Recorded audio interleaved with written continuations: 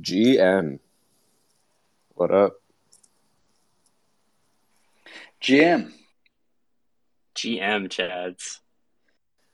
Chad, has been a pretty relaxing last 24 hours in the THORChain world, or what? He had much to do but nothing. Yeah, I didn't see anything happen. It was actually we'll get into the detail of it, but it was a tricky one. It was very very obscure, and took us quite a while to pin it down. Yeah, definitely could go through some of the details on that once we get into it. It'll be cool.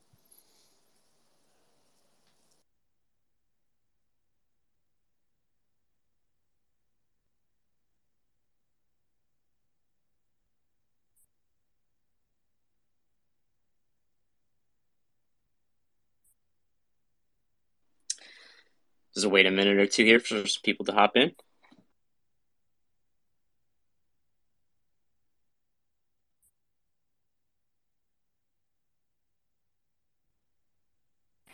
Sorry, so I lost my earbuds real sec. 1 sec.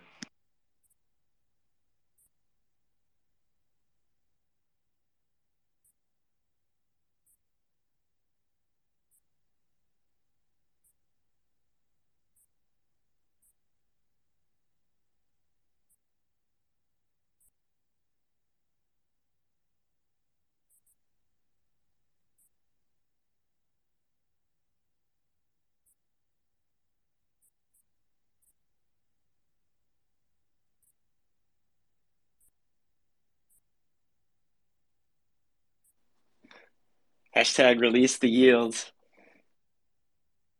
It's coming. It's coming. We'll get into it. And hashtag release protocol on liquidity too. Let's go.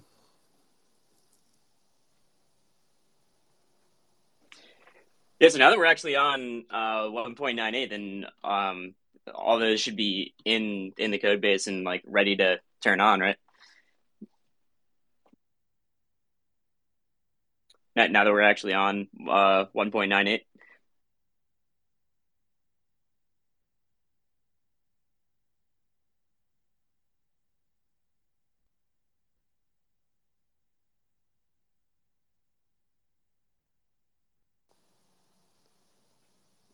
think he dropped off. Looks like he's reconnecting as speaking. Yeah. There we go.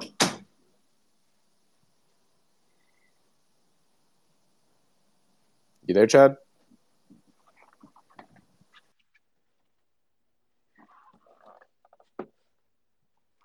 Earbuds working, and then my Mac picked up on the earbuds and like stole them from my phone, and now I can't get it back up on my. There you go. It's working now.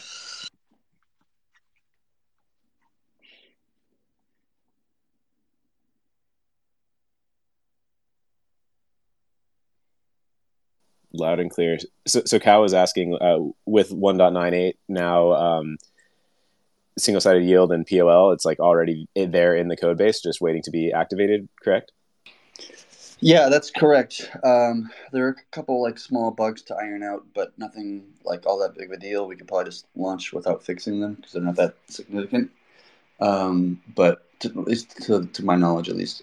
So I think we're getting pretty close to being able to launch a feature, and when we do, we'll put like a cap on it, as we like to do for major new features. We'll put a small cap on it just to kind of test the waters first, make sure things behaving the way that we expect. There's no kind of like issues, whatever. And then as we feel more comfortable and more confident, we'll kind of up that cap and allow more and more yield to come in, savers to come in and get their single-sided yield. So it should actually be possible. Has anyone re-entered the Bitcoin Savers Vault? Because that's what caused this bug in the first place. It should be possible to enter now, right? No, I think it's actually still possible to enter. I think we just fixed the issue that caused the problem. But I'm not sure if anybody's actually tried to like enter since the network went back online. So I'm actually not sure if anybody's tried. So also as far as caps and like limiting it will be just Bitcoin starting out. No, it'll be enabled for any gas asset, I think. So any the primary asset for per chain. Um, the POL will not be enabled for all those chains. The POL will only be enabled maybe for one or two chains possibly, and so you'll be able to get some savers deployed in each one of those pools to start. And so that's the cap is how we place it is the cap is based upon the POL itself, like how much capital does the POL have to, how much room does it have to deploy to the various pools, and that's going to be capped at some number. And over time, we can increase that. So as the POL is able to have more capital, it can kind of like deploy more rune into the pools, which causes the centralization to go down, which causes more openings for new savers to kind of enter. And so initially, the POL will probably be turned off entirely, and we'll just allow the synths to grow out to what they would normally do and as they've been doing for months. And then once that's happened, then we can enable the POL to start deploying a little bit of capital into the pools and make sure everything looks good, everything's behaving like I think it is going to be should behaving, and then over time, kind of increase that number.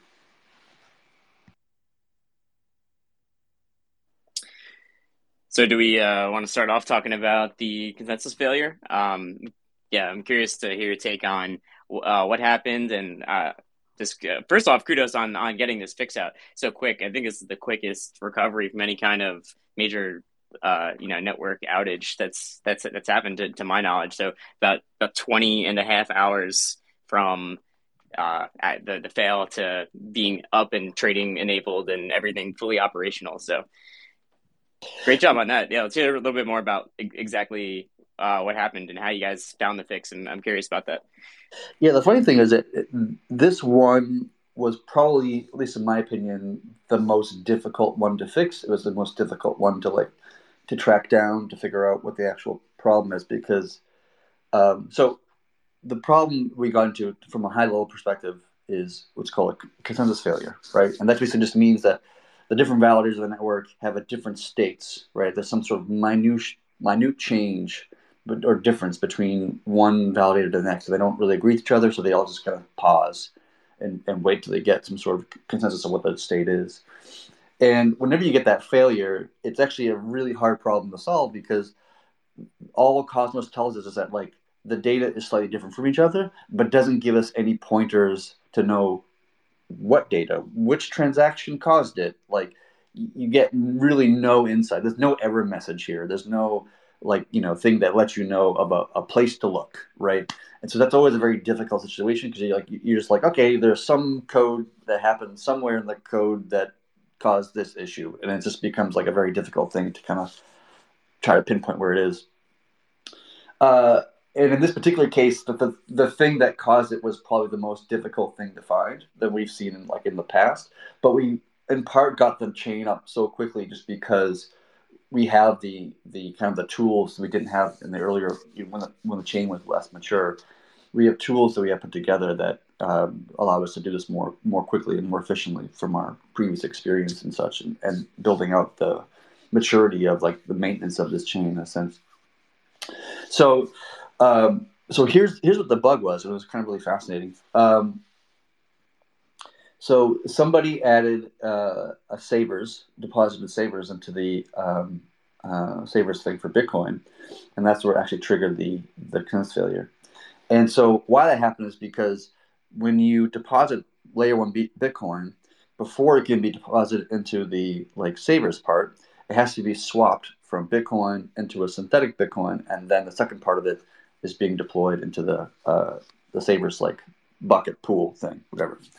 And so it went to go and do a swap, and after it does the swap, it's actually doing an add, but before it does the add, it has to do a swap first, right? So it has to generate a new kind of transaction, and then once it's done with that transaction of swapping to the layer 6 one, it's got to generate a new transaction internally to do the add, right? The add portion of it.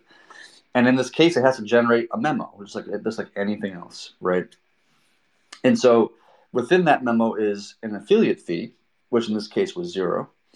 And the bug was that instead of putting the value of 0 in the memo, it put the pointer of the variable into the memo, right? And if you don't know what a pointer is just basically like the location in the memory where this value is being stored. Right? It's not the value itself; it's just like where you can find the value. Like it's not so much the car; it is the parking spot that the car is in, right?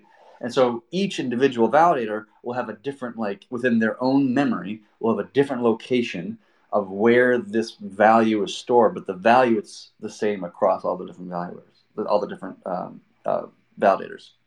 And so the memo was just putting in basically the pointer instead of the value into the memo, in which case the memo becomes slightly different from each individual validator.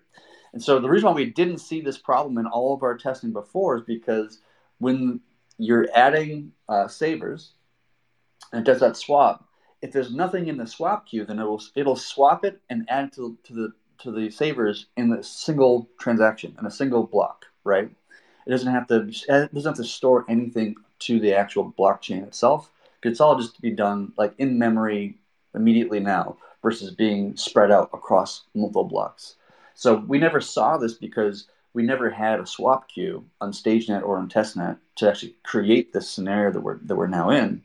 We only saw it once we were in mainnet, which mainnet had like I think it had 6 or 7 different items in the swap queue at the time, which caused that the swap be like delayed a block, which means that the memo had to be sent to the chain to be stored on the chain. In which case, that memo had a slightly different number for all the different validators, causing the consensus failure. Does that make sense? It's like a highly technical, complex thing that I'm trying to describe in a somewhat non-technical way. Yeah, I thought that was a good explanation. I'm wondering how you guys actually caught that issue. Yeah, we actually we use a methodology that we actually just came up for this purpose. And so what we do is we make some small modification to the code, and then we sync like mainnet, right? And then we do it again a second time, and then if the 2 times we expect them both to have app hash or consensus failures, but it gives you like when you have a consensus failure, it tells you like your app hash, which is basically like the checksum of like or the summary sort of or checksum of the data of that block. And so if we fix the issue, if the change we made avoids the issue, then we can know that whatever change we made is affecting the result, right? And so just through a series of like trial and error of like, okay, let's disable the begin part of the block. Let's disable the end part of the block. Let's disable this handler or that handler. Or let's take this particular manager of the swap queue and let's take. So we just started to like eliminate things slowly and through a process of trial and elimination, eventually finding the precise function that was causing the actual problem. And then once you had that precise function, we just look through the code and there's the bug right there. We should be casting this value to an uint before actually casting to a value to an integer before putting it into the string of the memo.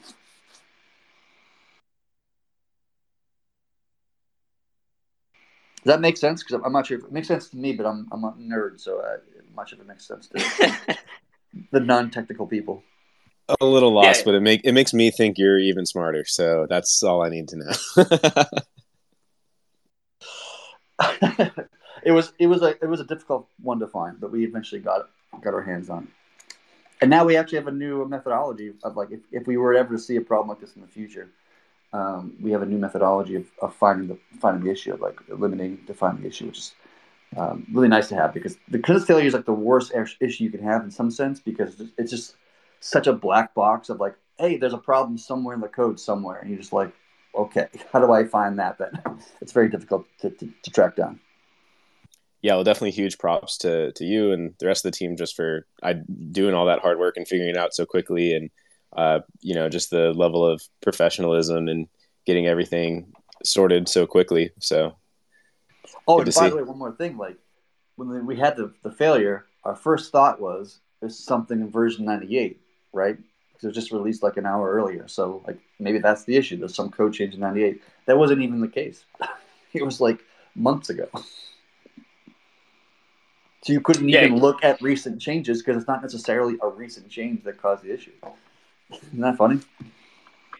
Yeah, interesting that it can just be kind of just dormant in there and have no idea that it could happen until you know that memo goes through and it's uploading to the same thing on all the nodes. So Yeah, we actually had the one other time we had a consensus failure like a while back was from a bug that was introduced in the code like 2.5 years ago, right? Like it was, but just never reached that particular code path until you know something happened and we decom one of the pools and all of a sudden that condition was met and then like that was the first time we had a failure like that.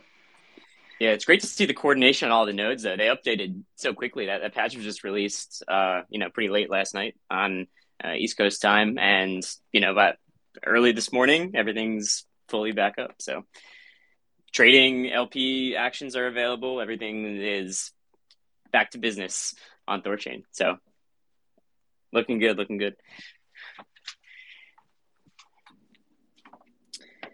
If there's any like articles and things that need to be corrected, just be sure to send that to us so we can get those updated to make sure all the coverage is accurate and up to date. So I'm be working on that a little bit just to make sure that all the information that's out there in the media is real news, factual. Yeah, I had to look through all the media and look for anything that is incorrect. I don't think there's that much that was incorrect. There was just some articles that were going out about it. So it's good to have it like, all right, like the situation is over. Everything is all good. So Yep. Good to issue those corrections. So yeah, anything else exciting about the consensus failure? I mean, like when these things happen, it's an opportunity to just make the network that much better. Now that we have these new processes, it just makes things even safer for the next time that something like this could potentially happen. So yeah, this kind of stuff, like it can always happen when you're actively developing, right? And even when you're doing passively, like just bug fixing, technically it can happen there as well. But it's more likely to happen in like obviously larger code changes and such. And so like we obviously want to keep pushing the network and keep innovating and keep adding significant features. Like in this particular case, it was because we wanted to add this savers feature, right? And the ability to like get layer one yield on just Bitcoin or just whatever asset you want. And so in the process of doing so, we had a bunch of code changes, and we introduced this particular bug, which had to get ironed out. So it's a normal thing. Even like with our recent, AVAX was paused recently just because there was an edge case that happened that caused the network to double spend a swap or an outbound transaction. Like whenever you introduce like major new components of code to a code base, it's very common and very natural to have bugs and stuff that need to be kind of ironed out over the first like few months of the feature or whatnot. And so like whenever we add these major new features like this, or possibly like lending in the future, or possibly whatever order books, maybe, I don't know, whatever it might be, like you always have risk of having bugs and issues that you gotta work out. But that's just part of the game, right? That's to be expected. Right, and the important part is that funds aren't at risk through any of this. Even though there's consensus fail, it doesn't mean that vaults are insolvent or there's any kind of risk there. So it's just hardening the actual logic of THORChain itself. So it's positive here. I brought up Prime Right. Directive too. He requested to come up. So hey, Prime. Hey, can you hear me? Yep. Real quick, I just wanted to share something. Yesterday when this whole thing happened, the bug. I have to commend you. It's not just, hey, you guys are really smart. Good job fixing it fast. It's the communication around what happened from 3 different sources just on Twitter. I was so well informed from beginning, middle to end of that throughout the process. I had an experience with a fellow internet friend on a random Discord server. They're like, "Oh, hey, Prime, what's going on with THORChain? I was trying to trade some Doge. It's like not working or something." I was like, "Oh, here's what happened." They're on top of it, and then like an hour later, I was able to send them another message. Hey, it looks like they figured it out.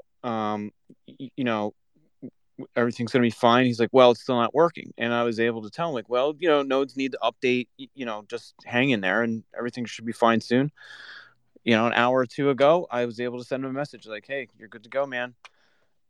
And that is awesome. The layers, the calmness of the communication, and the fact that it was from 3 sources on Twitter. I cannot put into words how much confidence that speaks into the market. Like, so let's not just overlook that, even though it's important that you guys are all super nerds and all that. Excellent job on your internal communication and getting that all out. So thank you.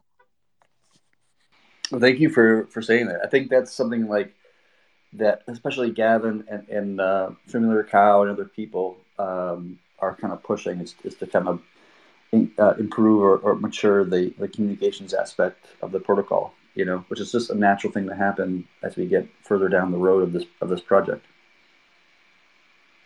It's pretty well oiled at this point. Everyone, knows their role and what needs to be done. So, it's all really smooth all around from this side of things. And happy to provide the communications updates and things like that, because it's important for the community to know exactly what's going on. That that everyone here on this side is calm and collected, and things are progressing as normal. So, and now that we're back to normal, it's just another day. It's 20 and a half hours of downtime, and now back to business. So, thanks for your comments. All right, moving on. So we want to talk about Savers and POL. Well, let's get to it. We could start with Savers vaults. So Savers are live. You can actually deposit, I guess, in any pool, right? Because that's what you just said, Chad. I thought it was only Bitcoin, but you could deposit any asset as I think it's just single-sided liquidity. I think it's just the gas assets. Yes. So Bitcoin, Ethereum, not Rune, not ERC20s, not random like BEP2 tokens, but like BNB, Doge, AVAX, Bitcoin, Ethereum, so forth and so on. Small question, implementation question. When can you can just add to a Saver position with. So let's say you have a small amount of BTC in the Bitcoin pool, and you can you add, say, like every month into a Bitcoin pool, and that just gets added into your position in a Savers vault. Yeah, you can do that as many times as you want, and you can withdraw, as many times as you want. Obviously, not double spending or anything, but like you can take away half your position and then take away another half, another half, another half, or you want to add a bunch more later, like. Arbitrarily, you could enter and exit as you want. Although we might put a limitation on, like, you can't enter if you exited within the last 24 hours, something like that, just so people don't thrash the thing or whatever. But that may not be even necessary, to be honest with you. But yeah, you can basically enter and exit whenever you feel like it. Yeah, I doubt that's very necessary, just because of the swaps that need to take place, entering and exiting, converting to Rune, and then depositing into the Savers vault. Like there's a little bit of slip taken out of there. So yeah, I wonder if that's a necessary thing to put in there. I suspect that like the kind of user who would want this feature is like more of less of like a degen or like mercenary capital type of person, and would be more of like a long-term hodler or like institution, or like somebody who is kind of more has a long-term view on their position in crypto, rather than like trying to chase some crazy yields across blah blah blahs, whatever. So I expect people won't naturally just enter and leave. It just doesn't seem to make a whole lot much sense. But yeah, Cal, you bring up a good point. I think having to deal with the slippage, because there's a couple of swaps happening on both directions. Like that's kind of a natural slowdown of how many it just lowers the incentive to just jump right in and jump right out. So that should help naturally attract some longer term people, I would think. Yeah, and that's the only way that you can that you can get less. If you put a bunch of Bitcoin in and you come out and you have less Bitcoin than you started with, it's only because you probably you entered recently and then you exited very recently, and you paid slip fees, both on the way in and the way out, in addition to like the outbound fee and gas fees. And like, if you calculate all the fees together, like you could come out with less Bitcoin than you started, but that just means you have to stay in the pool for X number of whatever it is before like you're in a net positive, and then from that point on, just like number goes up. Can we just walk through, just for like complete clarity? I know we kind of did this last week. Cow, you had a great explanation, and you've been working on those diagrams. But maybe we can just go through like step by step what exactly is happening on the back end, from deposit to earning yield. Yeah, go for it, Kyle. You want to keep up with that the infographic, and if you want to like yeah, let me tweet it out like, first. Like link the tweet here in the I didn't tweet it out, so give me a second if you want to start on it while I tweet it out. While he's doing that, like I put a tweet in the top here from Eric Voorhees that I just loved because it just puts it in like a really good light, or a very good way of thinking about it. And he's like comparing the native BTC idea to basically what attracted everybody into like BlockFi and have like millions of users. But like this one has, as Eric was saying, like it has like, no intermediaries, no KYC, no borders, all open source. Like it is everything that we wish BlockFi would be, but now it's on THORChain. Yeah, I love it. Such a killer. That's definitely a tweet for the THORChain wall of the history books. But yeah, that kind of thought is something that just gets me, especially recently. It's just so exciting when I think about THORChain. Is like I think of it as just going down the list of like all of these core things that centralized entities have like taken from crypto, being like, oh, like you want to trade? Well, come to a centralized exchange. Oh, you want yield, whatever, like come to BlockFi, whatever. And it's such a spectacle to watch, like THORChain kind of tackling these hit products, right? Like the things people are actually doing in crypto, and just like one by one kind of being like, nope, we're taking that back to like the decentralized world. And that concept just really excites me. Yeah, I remember I was talking to a guy, and I probably shouldn't say which, but he's from a BlockFi-like company. I won't say which one, but like, and I said to him like, hey, have you read about this whole like THORFi stuff we've been talking about? And this feature is like one of the features of THORFi actually. And he says, oh no, what's that? And I explained to him like, what THORFi is, briefly. And he said to me, I was like laughing my head. He said like, oh, so you're doing everything that we're doing, but decentralized. And his face just went like white. Like he was just like, oh God. I was just like, yeah, basically, sure, yeah. That's the thing. It's like the infrastructure wasn't quite there to really flesh out the full vision of doing this in the crypto world. It took so long, like the original vision of crypto was that, ever since 5-10 years ago. And it's kind of like taken until this convergence of technologies that like THORChain uses, and like other developments in other areas, of course, too, but kind of like allowing them all to come together and really build from the ground up, like the way what we all kind of had the vision for all along. And it just all kind of comes together. The next one being probably, you said with THORFi, like after this, be like lending and borrowing. That's kind of like the next big hit product, right? And it's just like, once again, it's just taking back something that's kind of been siloed into centralized entities for crypto, and porting it back over to like the actual decentralized world. Yeah, especially for assets like Bitcoin. Like there is no Bitcoin loan out there. I mean, maybe on one of the Bitcoin side chains, but like it's just structural. I think what we're doing here is just structurally different than anything else. And even the lending design itself, which we're not going to get into right now because we other topic, but like it is structurally a very different lending design with very different set of attributes than everything else in the industry. And so it's going to appeal less to the degen type of like person, and more towards the person, the long-term hodler, the institution, like that has a much more capital in that realm than in the degen realm that we're kind of like familiar with and used to in the DeFi world.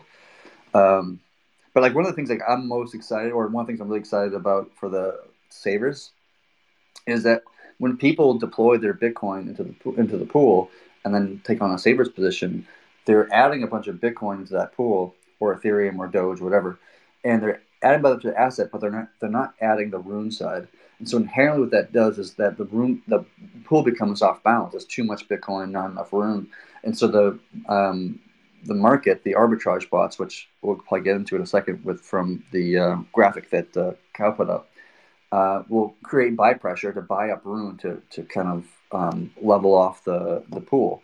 And so like as more savers like dive in, it's going to create buy pressure on the Rune asset until it basically hits its like cap, like of the synth cap. So it's just gonna be like, I'm expecting that a bunch of people are going to jump in with savers, and then it should create a good amount of, I don't know how much, but just some amount of buy pressure in the Rune asset, which I'm excited to see what the result of that is. Yeah, let's go into the graphic a little bit. So hopefully everyone can see I pinned the tweet on top of the space here. I'll try and put it up in the YouTube video too, so you can check it out and follow along. It's in two different columns. The left column goes into what happens when a user goes to add Bitcoin into a Savers vault, and then the right column, going top to bottom, is what happens when that user withdraws from the Savers vault after earning some yield. So yeah, let's just run it down a little bit, and we'll explain what's going on. So some assumptions that come with this. So first is the Rune price and the Bitcoin price. So this model assumes that 10,000 Rune is 1 Bitcoin on both sides, so that there's no price change between the two.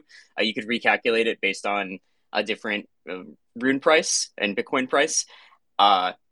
And all swaps in this, it's a 0.1% slippage fee. So it assumes a Bitcoin depth of about 1,000 BTC. So yeah, those are the assumptions, and then obviously like there's some underlying knowledge that there's an equal value of Bitcoin and Rune in the liquidity pool. So the Bitcoin Rune pool is at a market price when compared to other markets. So there's an equal value of the Bitcoin in the pool as there is Rune in the pool, and that will always be maintained because of the arbitrageurs on the network. So to get started, the user has 1 Bitcoin and deposits it into the Bitcoin pool, and it gets swapped to Rune. So that 1 Bitcoin goes in, and then 9,990 Rune comes out because of that 0.1% slippage. So there's slightly less Rune comes out the other end, almost all of it. And then that same amount of Rune goes right back into the pool. So the pool ends up with a net position of plus 1 Bitcoin, and then there's no actual change in the amount of Rune that's in the pool.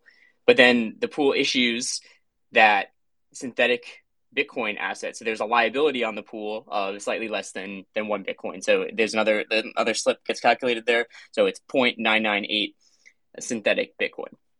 So now you can think about the price of Rune and Bitcoin as in a relationship to the pool. So the price in external markets is the same, right? But on THORChain, Rune's price increased against Bitcoin because now that there's 1 extra Bitcoin in the pools, but there's no extra Rune in the pools. So an arbitrager makes the trade in the opposite direction. So because there's about 1 extra Bitcoin in the pool, about half of the arbitrager would deposit Rune into the pool and swap for Bitcoin, extracting slightly less value than 1 Bitcoin. So it approximately balances out the pool to be about plus half of 1 Bitcoin and slightly less than half 1 Bitcoin's worth of Rune. So that balances out the pool price to be the same as other marketplaces. So now that the pool price is balanced, the net pool positions is approximately half a Bitcoin, and then about slightly less than 5,000 Rune, which would be about half a Bitcoin in this situation. So now the pool price is balanced, and then that synthetic Bitcoin gets locked into the vault, and some slips incurred. So about 0.997 BTC actually makes it into the vault. And the net result is the user now has a vault position in the Bitcoin Savers vault. There is now an additional liability on the pool of 0.997 BTC, because that's what's deposited into the vault. And then there's a net rune buy pressure because the arbitrage re-movement back to market price is slightly less than the original movement out of the market price. So then just think about the user. They have their position in the vault, and they keep it in there for a number of years, or who knows, whatever the yield is. They earn 5% after an undetermined amount of time. I don't know how long this would be, but let's say that this user earns about 5%. So 5% over 0.997 BTC, that's about 1.047 BTC. And then the user removes that from the vault, so they get 0.1% less. So they get slightly less out of the Savers vault. They still gained about 0.046 BTC out of this. That BTC gets burned, and then Rune gets removed from the pool. So this is about the opposite of what happens when you enter the pool, obviously. So the synthetic BTC gets burned, and then Rune gets removed from the pool. So you have slightly more than 10,000 Rune being removed from the pool, and then that Rune goes right back into the pool and gets swapped for Bitcoin, and then that gets sent to the user. So because of this, the net pool positions, there's a little bit more than one Bitcoin removed from the pool and no net Rune removed from the pool. So in order to counteract that, the arbitrager to balance the prices on THORChain would deposit some Bitcoin into the pool to sell to get Rune out, and the net result would be about slightly more than half a Bitcoin removed from the pool, and then slightly more than half a Bitcoin's worth of Rune removed from the pool to balance the net outflow, to be balanced between the two assets. So the net result is that the user no longer has that vaulted position. The synth is burned, so the pool liabilities have decreased by that same amount. And then there's a slight net Rune sell pressure because they end up removing Bitcoin from the pool, so that throws the prices off, and the arbitrage movement is slightly less than the original movement. So there's a slight net Rune sell pressure when a saver removes from the pool. So hopefully that explains like the dynamics of how there's Rune buy and sell pressure when you enter and exit a Savers vault. I've been trying to understand this for a while, and making this diagram really helped me understand just the price dynamics of what happens when you add and remove from the vault. So hopefully this helps everyone, make an informed decision that it's healthy for the THORChain network to have this active, and just increases everyone's general understanding of how the feature works, and then how arbitrage is affected too. Yeah, really well explained. I think this definitely helped me personally have everything click. One question, just to clarify, is like, so on the synth BTC going into the vault, or the other way around, that part has a slippage fee. Is that fee, like, that's not an actual slippage, correct? It's just a fee being charged basically just to help make the pools profitable. Like, that fee is just going to the pools, but it's not actually like a slippage of any kind, right? Am I thinking about that correctly? Yeah, Chad, could you comment on that? I believe it. So it's not actually slippage, but I believe it just it calculates what a slippage cost would be of entering that pool, and then it is charged like a slippage fee, but it's not a slippage fee because there's no actual swap being incurred against the pool. It's just it's fees that go into the pool. So I believe that's how it works. Is a slip. So like when you enter from BDC, layer 1 BDC to the saver, where you're depositing a synthetic Bitcoin, I think in reality what's actually happening in the code base is that it's actually performing a double swap, because you're performing a swap from layer 1 BDC to Rune, and then you're doing another swap from Rune to synthetic Bitcoin, right? So that's actually two different swaps happening, and each of those swaps have its own swap fee that's associated with that. Yeah, I'm actually talking about the next step, like number 4 in the diagram.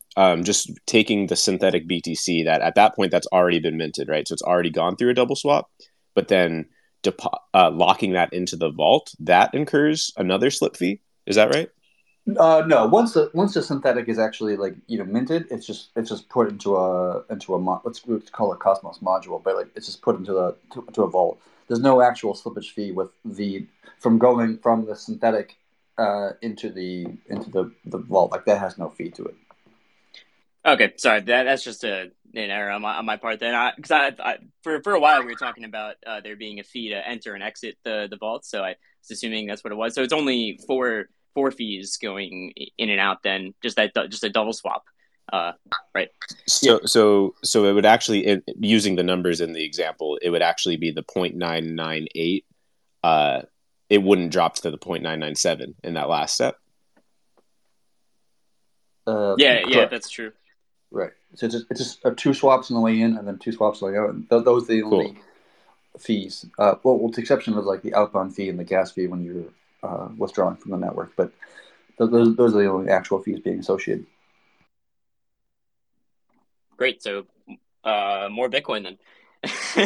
Good news. So if you like, just to make this thing one more layer of complexity, just to melt minds a little bit more, once you add in the POL to this whole calculation, right? Because Kyle was saying how when somebody's depositing synthetic Bitcoin, they're creating a buy pressure on the Rune asset, and when someone's withdrawing, they're creating sell pressure on the Rune asset, and whatever direction they're going.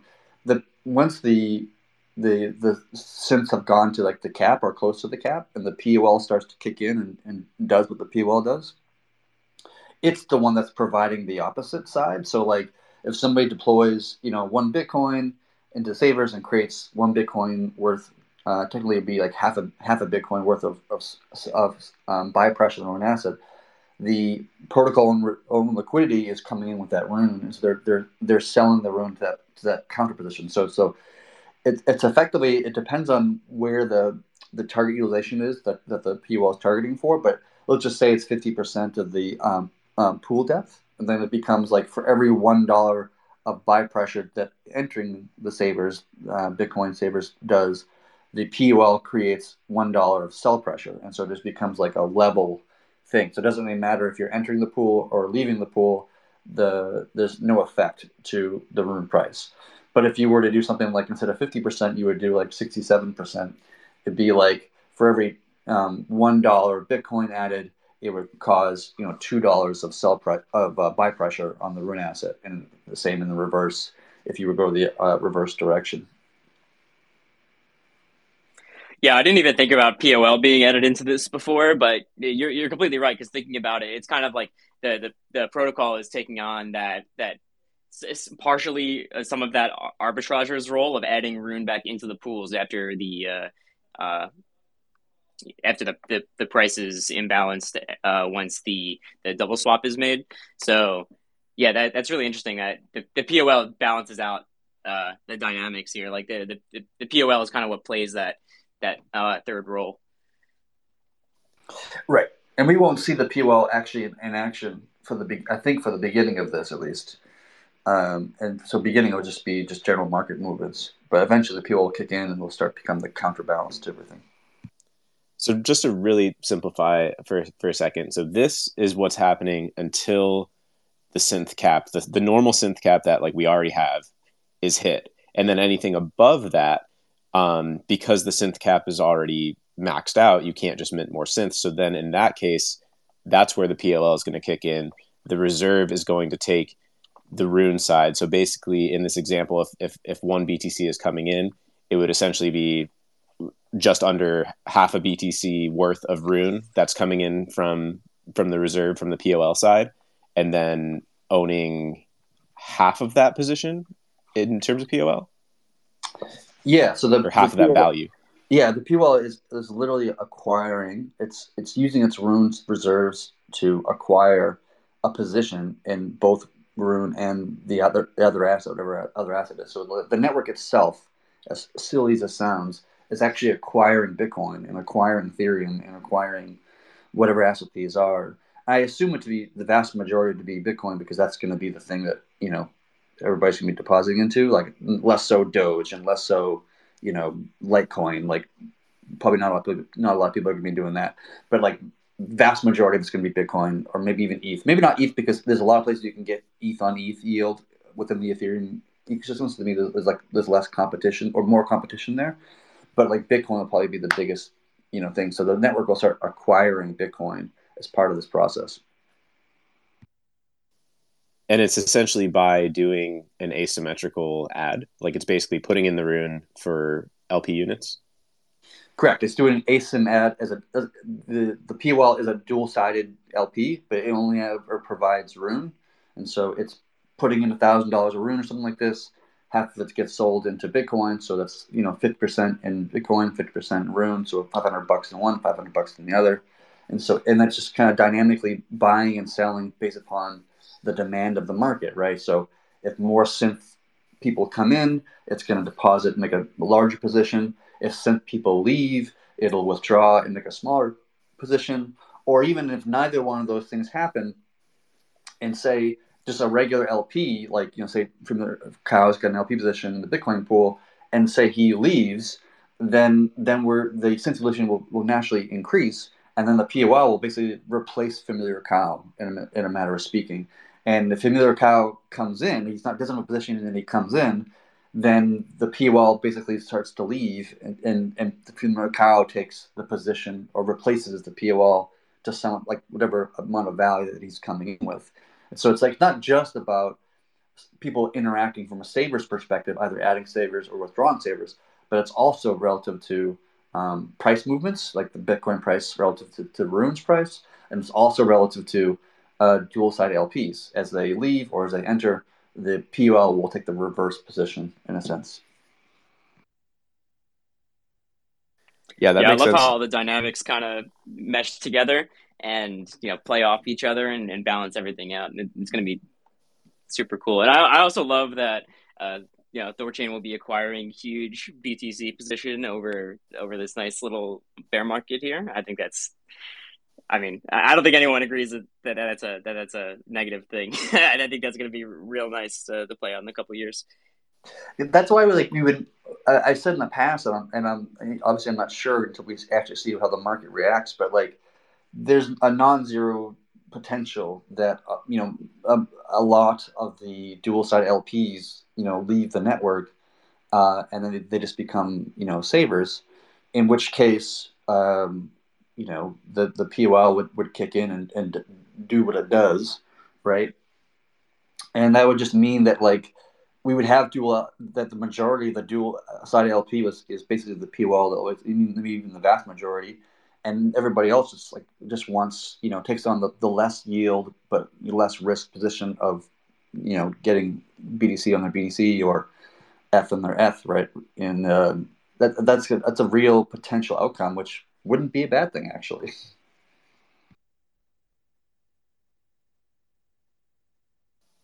Yeah, that brings up another important detail. So we're still at the yield is going to be half of the dual sided, correct?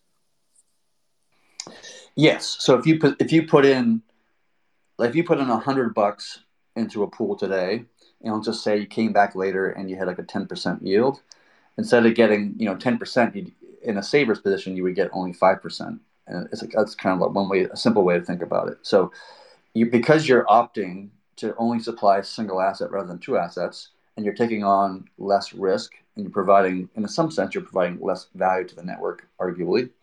The yield should reflect that. The yield should reflect, what the risk that you're taking on. That's just generally how markets work in general. And so the dual LPs are going to take on a larger kind of yield because they're going to get, half the yield that the savers people deposit, and the savers are going to keep the other half for themselves. And so the dual LPs are going to get a higher yield as a percentage than they are now. Whether or not they actually generate a higher yield or not is a different topic because as savers deposit, the pools get more full, in which case the incentive pendulum swings away from the pools and towards the nodes so that less of the system income of the network goes towards the pools and more of it goes towards the nodes, right? So it's a multifaceted kind of like economics at play here, and it's kind of hard to reason about all the different cogs in the machine in a sense. But generally speaking, dual sides will make a larger yield, like in terms of a percentage, and savers will make half their position, but then we'll see how the incentive pendulum kind of like pushes back and forth, and hopefully that creates more like buy pressure on the Rune asset because now it's much more profitable to be a node, and to be a node you have to bond up Rune, so the value or the drive to buy Rune is obviously increased, which hopefully gets the node operators, maybe new node operators, to buy more Rune, which causes more buy pressure, which causes the bond to go up, which causes more space for the savers. Savers kick back in. Like this, there's a whole kind of like flywheel to it in some sense. Yeah, it's really interesting, and it also just part of that really makes sense is not only is the single sided just taking the lower risk option, but by taking that, they're actually kind of directly increasing the risk of the dual sided, right? Because they are pushing the synth utilization up, which means that the dual sided LPs have more synth liability. So it kind of like makes sense that like they're doing an action that gives them low risk and actually increases the other side risk, which makes it seem extremely fair that they're taking on half of that. Right, and I think part of the intent is that as the POL, so like the amount of risk that a dual LP has relative to synths is kind of like they're taking on a leveraged Rune position, right? Depending upon if Rune's price outperforms or underperforms the asset, right? Whatever asset that might be. And so the amount of synths as a utilization of the pool relative to the depth of the pool itself, it kind of determines how much leverage there is there, right? So the POL itself is there to maintain that Rune utilization percentage, right? So it's there to deploy capital, and by doing so, it reduces the risk on the non-POL LPs, right? It's almost like, me and FamiliarCow and Chad THOReau, we have to eat, 100 hot dogs, right? And so that's a lot of hot dogs for 3 people to eat. And so the POL comes in and just says like, okay, I'll eat 30, right, or 50 or whatever the number would be, and then just makes it less of a problem for me and THOReau and Chad to like eat all these hot dogs, right? It's kind of a shitty analysis, but like, yeah, 70 hot dogs, no problem. 70 is fine for us. But like, it's just the idea that like it's just taking on, it's just adding LPs so that the risk is spread out, right, with the amount of capital in the dual LP position, and so as the POL enters, it's it's spreading it out more, and so there's less and less risk on the regular people doing regular LP, like dual side LP. So it's the part that really kind of controls the risk for the LPs is not so much the POL itself in a sense. It's more of the utilization target that the POL takes, which for me, I'm like pushing that to be 50% of the pool depth. Like that's just to make sure that we don't have any net buy or net sell pressure on the Rune asset, and everything just kind of stays nice even keel, which is I think just better for the network. But like that's the thing. It's the synth cap itself, which controls the amount of risk that the LPs take on. All very complicated and hard to explain because it is complicated mathematics, and it's easier if I have like a spreadsheet to like show people the motion of the numbers in a sense. But trying to describe it just auditorily is a little bit difficult. Yeah, I'll say that we're open for questions, so if people want to request to come up.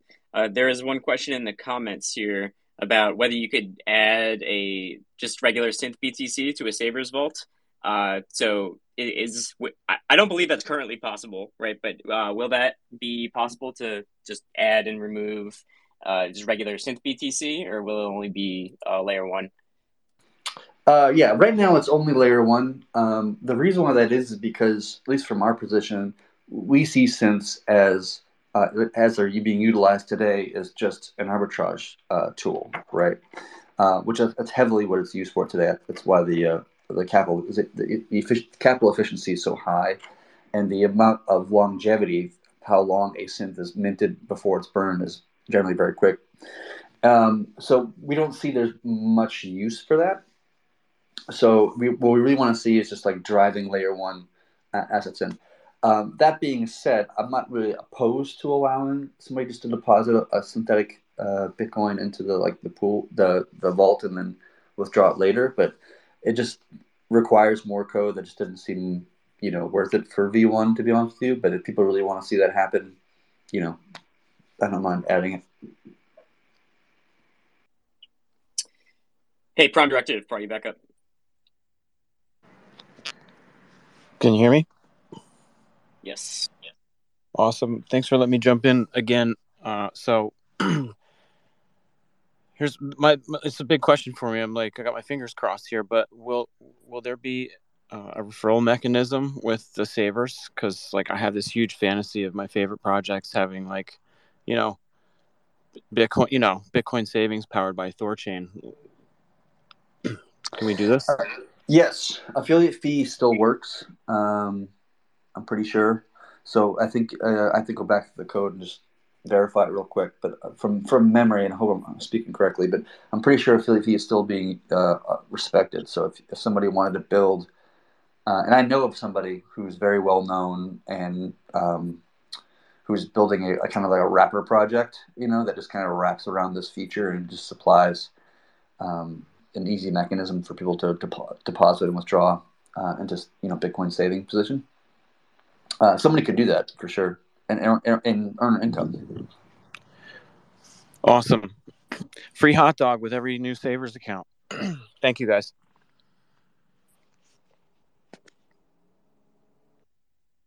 Yo, Finblow. Just to follow up to that question, and then I have another question. But I remember there being some discussion about removing the requirement to have a memo for single-sided deposits. So if that functionality gets coded into THORnode, would it be possible to still earn an affiliate fee if somebody's making a deposit without a memo? Yeah, good question. So that feature is not in the code yet. That's being worked on. I think Iridanis is working on that particular feature, which is massive, by the way, because this means that like you can contribute to this system without needing a custom wallet. You can just do it directly from like literally any wallet that holds Bitcoin or Ethereum or any asset for that matter, which is awesome. But to answer your question, no, because in order to get the affiliate fee, you need to have a memo that kind of describes who's earning the yield of this affiliate. So you would need, in Bitcoin's case, you would need a wallet that supports, an op return or like a memo, which most of them do not. And then you could earn your yield. Gotcha, thanks. And then unrelated, but I just want to make sure I understand the timeline here. So as of today, folks can deposit single-sided, but am I correct? They're not earning yield yet, and that's got to get voted on by the nodes, as well as the protocol-owned liquidity feature for when the synth caps do get hit. That also has to be voted on by the nodes? Yeah, I think we will probably do this. So you can enter the savings position right now, and it wouldn't do any good for you. So I wouldn't recommend people do it because just you'd be putting your Bitcoin in the network for no yield. But when it does, when it's time, when we feel like it's time to do so, we'll give it up to the node operators to do a symbolic vote. And by that it just means to vote to turn it on or off. But Mimir admin will actually be the thing that actually turns disrespecting whatever the community voted for and turning it on itself. The reason why that's important that Mimir do it, just because if there's some sort of problem, the next day or whatever, we want to be able to have the Mimir admin to be able to disable the feature or pause the feature or whatever and fix it and then carry on.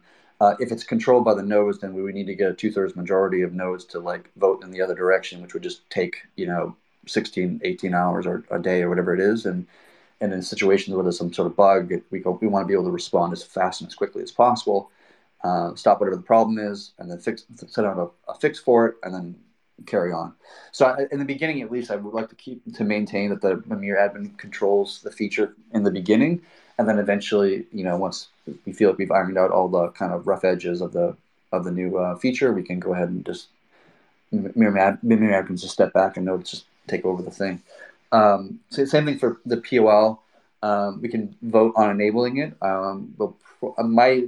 my viewpoint is we'll probably have the Mimir control like the scaling of that, along with in coordination with the community, just so that we have the ability to scale it down very quickly if we need to if there's some sort of bug or exploit or like whatever happens, like we want to be able to respond as quickly and as fast as possible without incurring a significant loss to the rest of the protocol, meaning that like pausing the entire protocol just because this one feature got some sort of bug in it. Gotcha. And I know you guys hate the when questions, but given that the code is there and everything, do you have any rough sense for when those two symbolic votes might happen? I don't, to be honest with you. We have to come together as the core team along with Nine Realms and kind of a discussion of when we feel it's ready to to start the vote.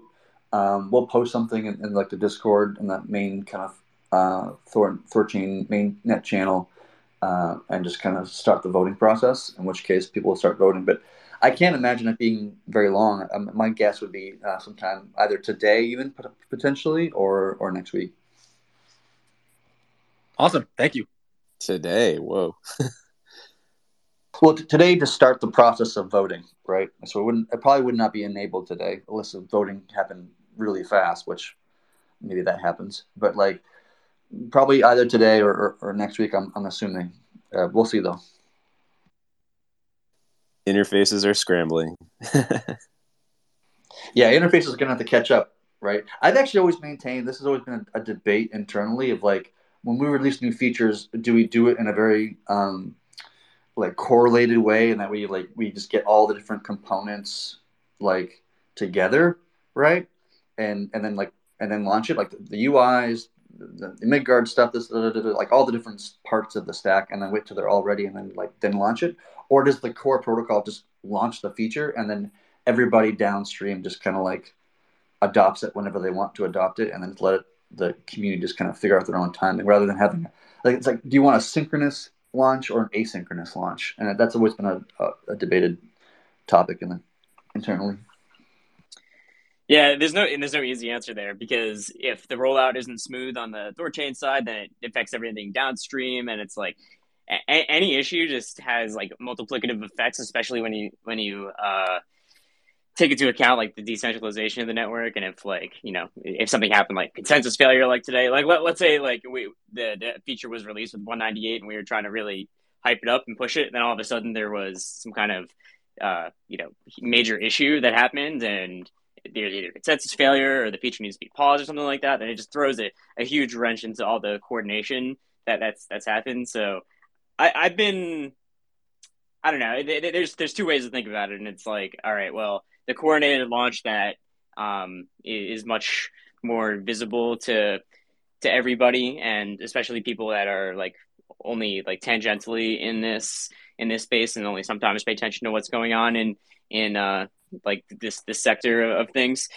And then there's like, what if something goes wrong, and like, there's upstream problem with THORChain. It's like the interfaces need to adapt. So I think recently I've becoming more to just like, all right, we just push the features, and then like later the interfaces will adapt and update. I feel like that's the better way to do it, just because of the risk of things not always going to plan, because we don't always know what's going to happen once an update or a feature is released with 100% certainty.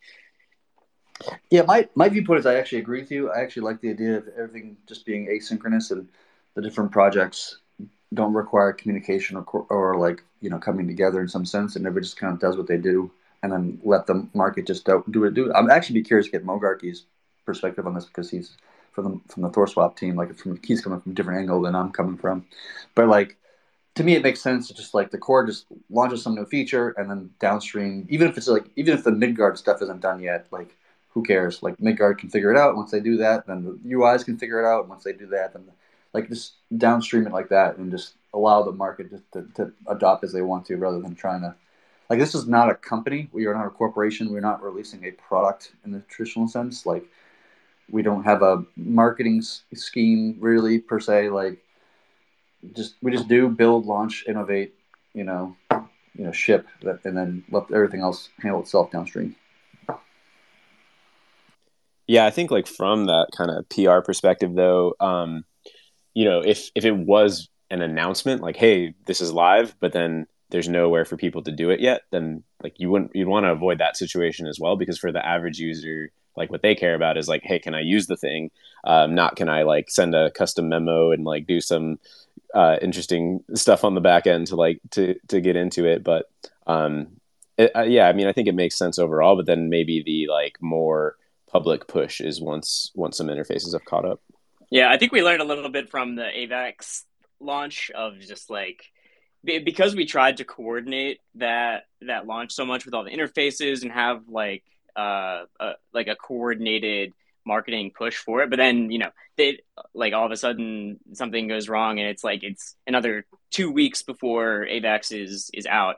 It just caused a lot of thrash there, where it's like the THORChain team, Nine Realms and the THORChain Twitter and things are saying like, "Hey, this is live," and then all of a sudden it's not live, and it's not live for like another 2 weeks or something like that. So I think like going forward, it'll probably be less like announcements from this end of things, like saying like, "Hey, this feature is like live. It went live like 4 minutes ago. Like everything is like going," and because if something goes wrong, then it just creates this huge like confusion and information problem. So yeah, just something that I was like considering, especially from the AVAX launch, which we that was very, very recent and is on the top of our minds right now. So just yeah, that's what I'm thinking about from my perspective.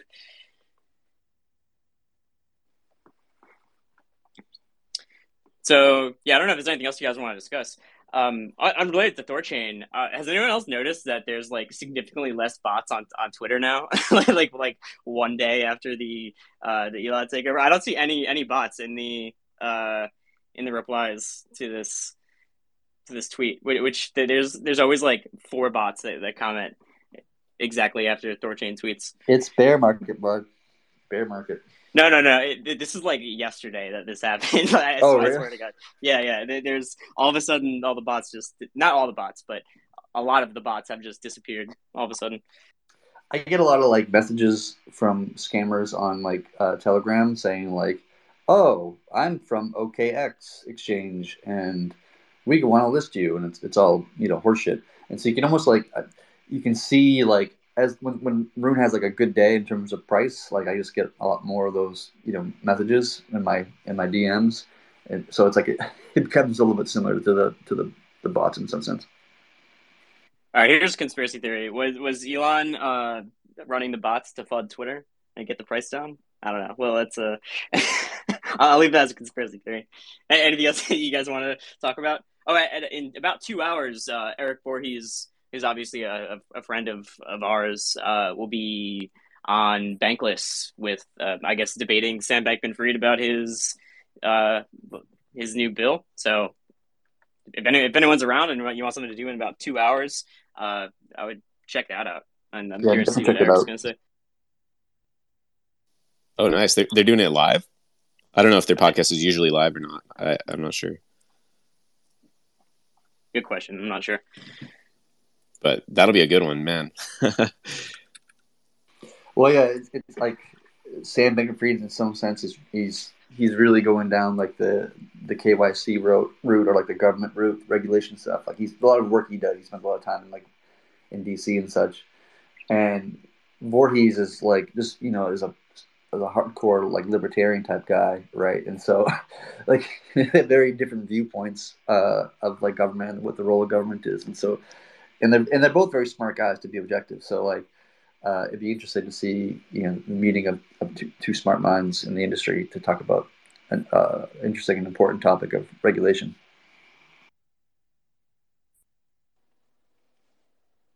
Yeah, for sure. Anything else you guys want to talk about, or anyone else want to come up and ask about consensus failure, POL, Saber vaults?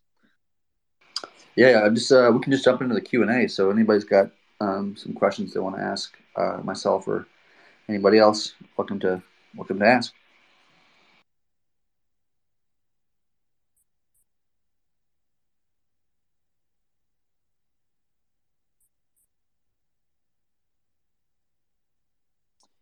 We have Khan from Delphi. Hey, how are you guys? On the topic of like asynchronous launch, I just wanted to ask if there's anyone in the audience or speakers from THORswap. I'm curious if like THORswap UI will show like the yield and like the position of savers in when it's like time to launch, or how close that is. Yeah. Yeah, I can speak to that a bit. Definitely being worked on. With this current timeline, I don't know if we're in a position to make any promises about day one, but yeah, I mean that's definitely all being worked on and definitely all going to be there. Really, like the vision for the UI is just make it as dead simple as possible and not make it feel like liquidity pooling, and really like kind of move away from that sort of language and just have it be simple. Like that's kind of what we've all been dreaming of with this feature since a year and a half ago or whatever. But obviously still having, just the basic information. What did you deposit? What's your yield so far? What's withdrawable? What's the current percent APY? Just simple, big deposit withdraw buttons. Make it really dead simple. And I'm sure over time it'll be on Thor yield too, probably for like a more expanded, in-depth view of everything happening with the position. But yeah, definitely being worked on. Excited to see a really simple interface for it on THORswap. Yeah, it should be pretty easy because the interface for THORswap to enter and exit is very, very, very simple. It's actually the same memos they're already using with like a single character difference in a literal sense, like literally just a single character difference. And then the yield becomes very easy to calculate because there's no two assets with fluctuating prices on both of them. And instead, you can just say, "Oh, I put in one Bitcoin and now I have 1.1, therefore my yield is 10%." Right? Like it just becomes so. It should be relatively very easy for THORswap or any UIs to kind of like interface with this particular feature.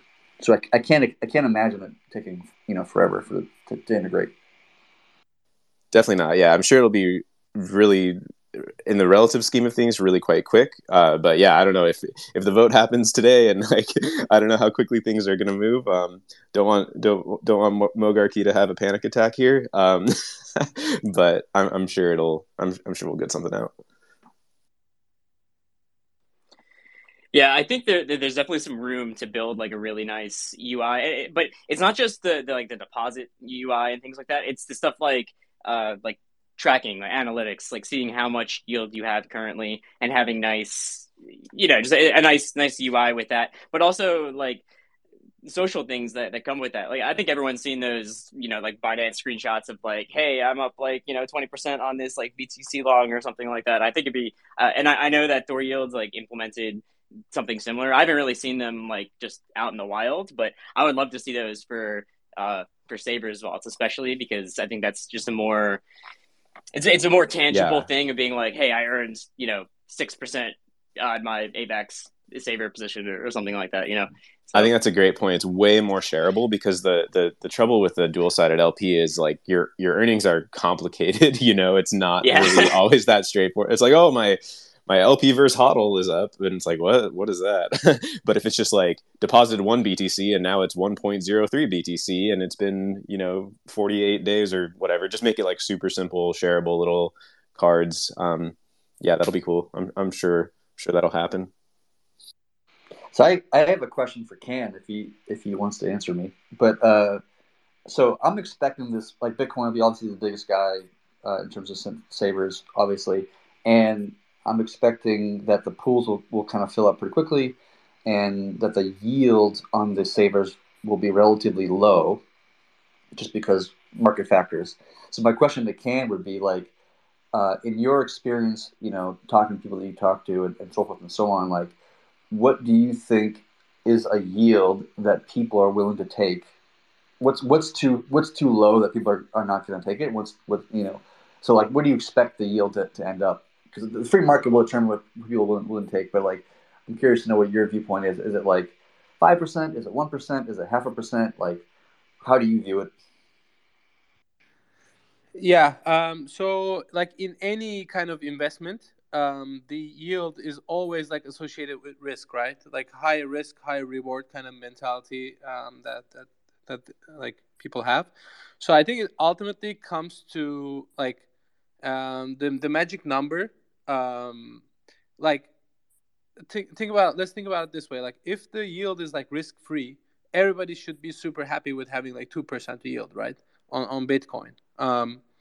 And the bottom line here is like I think time. Like I'm not like personally, although I'm like super duper excited about this launch, I'm not expecting anything magical in the first days. I think the key here is like over time, as like THORChain continues to like um, continues to operate without exploits, without like hiccups or like adds like these like additional security measures that have been added in the past, etc. And like in people's minds, it becomes like a safe place to deposit. I think people should. I would expect them to be okay with like 2-3% yield on Bitcoin, which is pretty doable.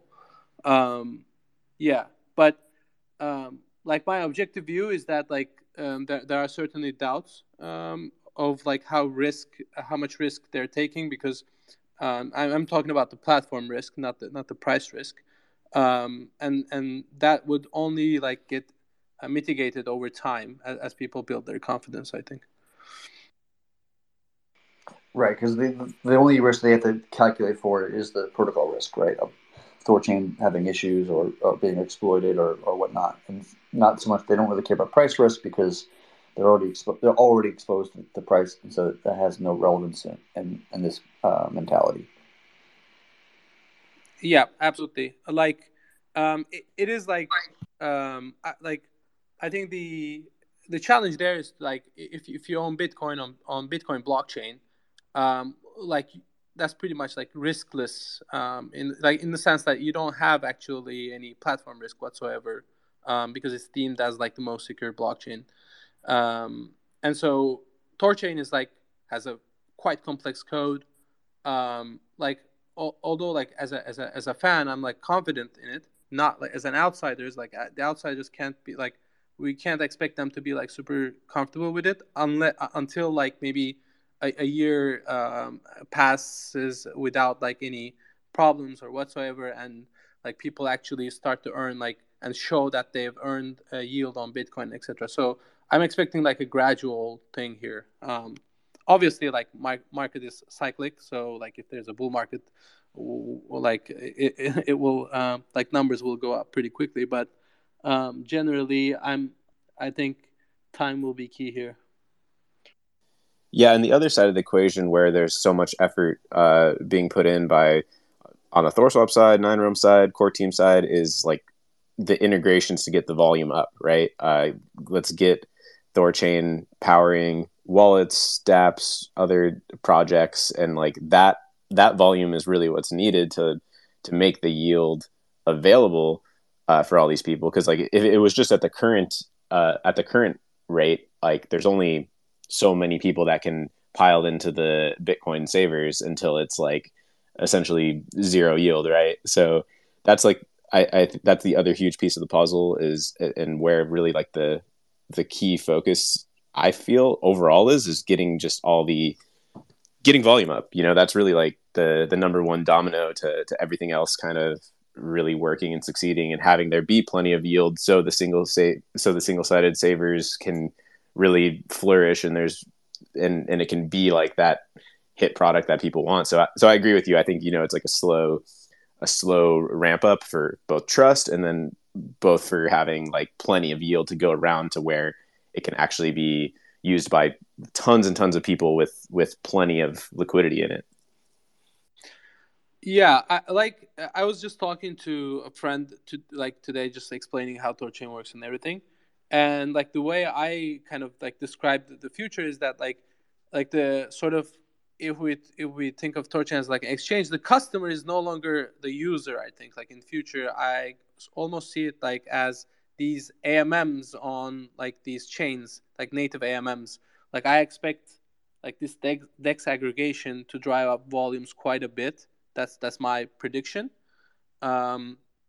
Because like in my mind, the biggest challenge for going cross chain is about liability, and like with integrating with THORChain, it's like very easy because nobody's like that the AMM as like if an AMM on like Avalanche like Pangolin starts to offer Bitcoin as an option to swap, like they're taking no liability whatsoever. Like it goes through THORChain, like they're not taking like any custody or whatever. So it's like pretty easy way for them to offer this, and yeah. So like I'm very curious about how much volume that's going to generate, and then in future I'm just thinking like probably like the swap flow will come from like these AMMs and not like individual users actually going through uh, like directly swapping. But yeah, that's my prediction. Yeah, absolutely. I think as we get more DEX integrations like integrated, like we'll naturally see more volume, and like you could even start to see like ARB bots using THORChain as like a way to close the ARB on other exchanges, which would cause a lot of volume to pass through THORChain, of course. And then in addition to that, like the work that we're doing, especially Nine Realms is doing, where like more integrations with like wallets, like Trust Wallet, for example, like that stuff is going to be also huge and just kind of create a lot more trade volume through the network. And then eventually, I can only like to me the what I see as like the inevitable result is just that THORChain just becomes this like liquidity center for the entire industry that just is passing massive volumes back and forth between chain A to chain B, whatever that direction that is. And of course, all those trading happening on THORChain is going to generate yield for the pools and therefore for the LPs and for the savers and all these things. So it's like it's all pretty synergistic in a sense.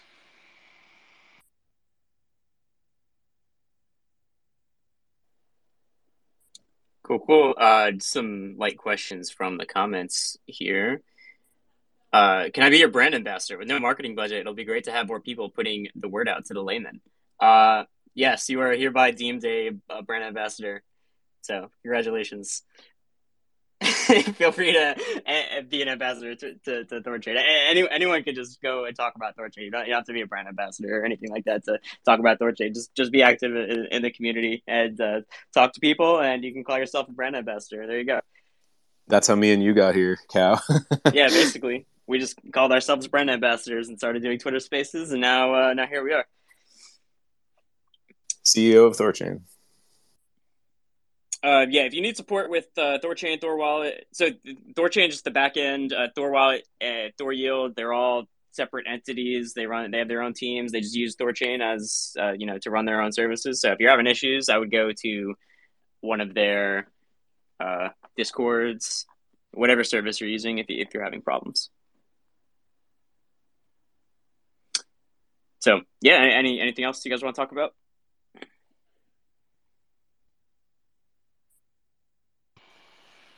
LFG. Yeah, I think we covered it. Let's go. LFG, another week, boys. Hopefully next week will be a fun one because we'll hopefully by then have launched Savers, and then we can see the actual activity on chain and see what the drive is like. If there's going to be a lot of drive initially or less drive initially, as Ken was kind of alluding to. I don't know. We'll see, but I'm excited for it. Sweet. Thanks for coming on, Ken. I'll catch you guys next week. Fridays at noon, and recording will be up on YouTube tonight. Later, guys.